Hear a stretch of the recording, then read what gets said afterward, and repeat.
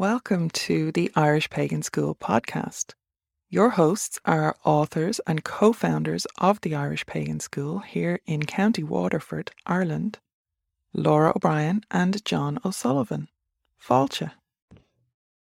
Hello, this is Laura O'Brien, author and co-founder of the Irish Pagan School, and I'm here to answer the question, are you a changeling? It is something that comes up a lot, and people have very strange ideas according to the actual changeling traditions and culture, which come in large part from Irish culture. But they do appear in multiple other native and indigenous cultures all over the world, I'm sure. But I'm just going to speak to the traditions that we have here in Ireland because that's where I am and that's my lane. So I'm going to stay here. And a lot of what we hear about changelings with regard to the actual lore that we have, it does in fact come from Ireland. You know, honourable mention to Scotland. But we have very strong and concerning stories from Ireland here. And we'll start with some of the misconceptions. So, are you a change? This seems to be a very romanticized notion that people have, either that they're changelings or that their children are changelings. And I get it. I get it. The world does a very good job of othering many of us with, neurodivergence or who are just a little bit odd or strange. And the idea or the notion of people like us, and I'm including myself in that because one of the main things that I would have been hearing as a child was that I was away with the fairies. Okay, but that is a slightly different thing. That kind of otherworldly connection or oddness or strangeness or kind of a liminal existence, being a little bit kind of a foot in both worlds, that does not make you a changeling. Okay. And this is where the misconceptions have come in.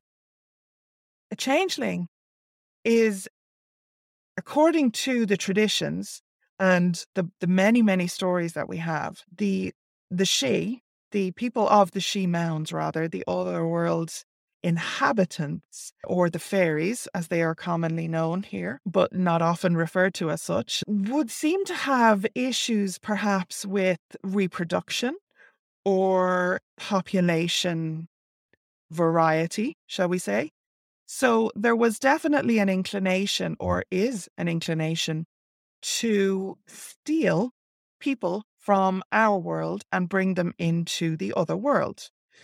And in cases such as this, especially in older traditions and older times, that would have caused a bit of a stink. And you would quite often be risking a mob of local people who would come and start to dig up your she mound, your fairy mound, with cold iron in search of a person that has been taken.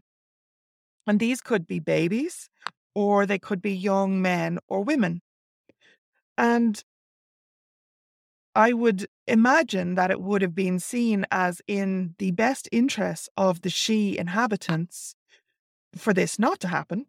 And, just avoid all of that by using some trickery and replacing the person who was taken, the human who was taken, with there are kind of two options, right? So they're both referred to as changelings, but there's a couple of other names on the first one, which I'm going to talk about, which is where the person is replaced. This is most often a baby now, in fairness, but the person is replaced by an inanimate object, most often a log or a branch of a tree. And the mother is absolutely convinced that this log, and in fact, the family usually, not just the mother, but particularly the mother, is still caring for this log, is still, crooning to it, singing to it, feeding it, doing all of these things in full conviction that this log is their baby, is their child. And that what often happens then in the tales and in the stories is that the child, in inverted commas, the baby, that this mother has been caring for this whole time will sicken and die, and kind of die a natural death, as it seems, a wasting sickness of some description, and be buried. So the log gets buried, and this leaves the fairies, the she, free and clear to just keep this child in the other world. And it grows up there. So there is that. And there's also then the maybe more common known of a human, either a child or a person, being replaced by a fairy, by a member of the she. And they will often be a wizened old, especially if it's a baby, they'll be like a wizened old fairy who basically wants to kind of go into retirement in the human world and live the good life and be taken care of, and will, and those kind of stories that they'll often be caught when somebody notices or catches this changeling doing something that a baby or a child wouldn't have been able to do.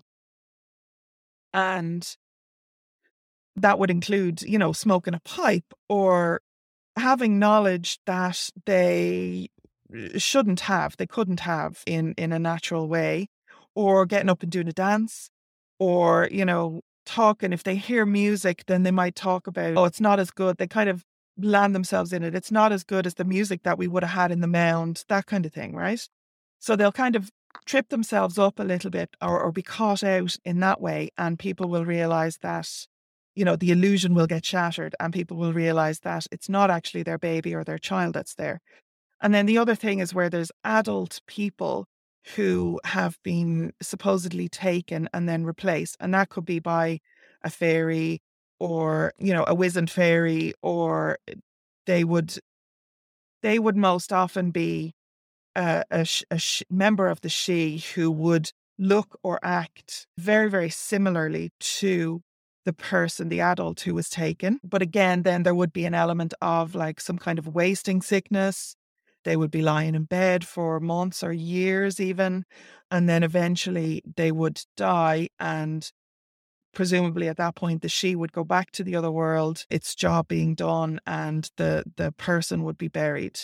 And again, sometimes the body then would be swapped out for a log or something. So that's a very brief breakdown of the actual changeling tradition that we have here in Ireland.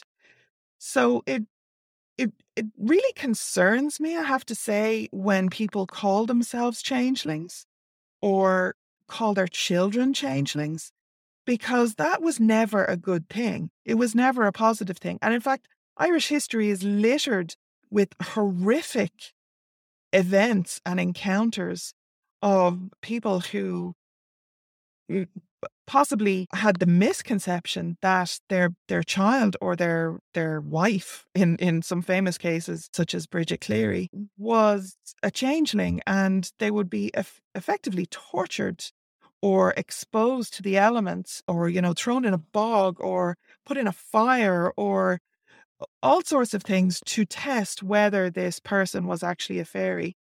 And of course, if that was a regular human person, they could be harmed, or indeed could have died and have died through such means of investigation. So there is a very, very dark side to the whole changeling tradition here in Ireland.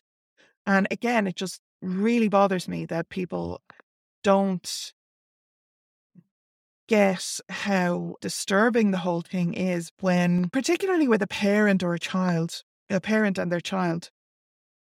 Like, if you think that your child is a changeling, like that you have actually, your human child has been taken into the other world, has been kidnapped into the other world, and you have been left with a fairy substitute, does that not bother you?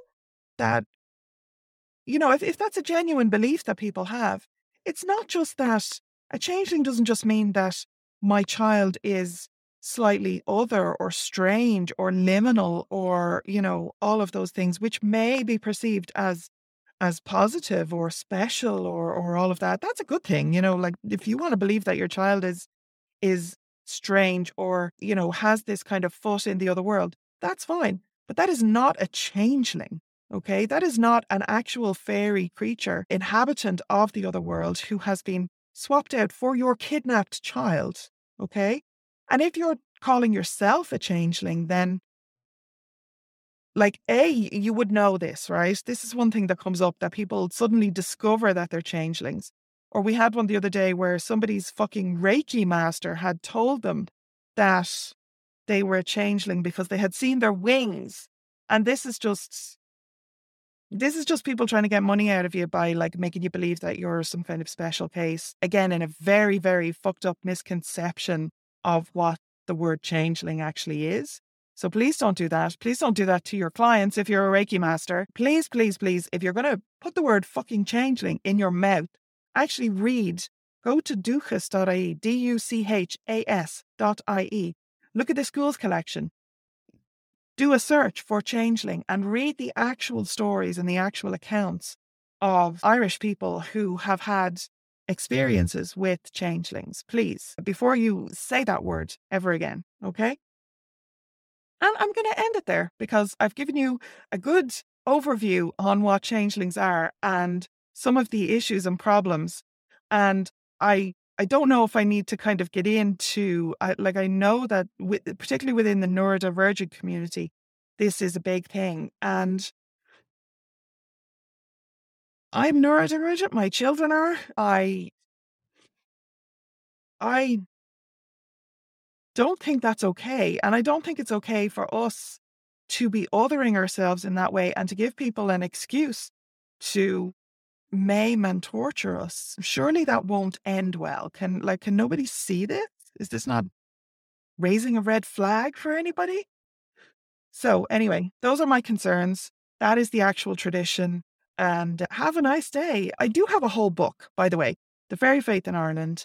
You can go and you can get that on Amazon currently. It will be in all good bookshops as soon as possible, but certainly you can buy it on Amazon currently and read up for what the actual fairy traditions in Ireland are. Okay? Be links below. If you enjoyed this podcast, please leave us a positive review in your podcast listener. Then head over to irishpaganschool.com and enroll in one of our free or paid courses. Slán go fóill, and we will see you next time.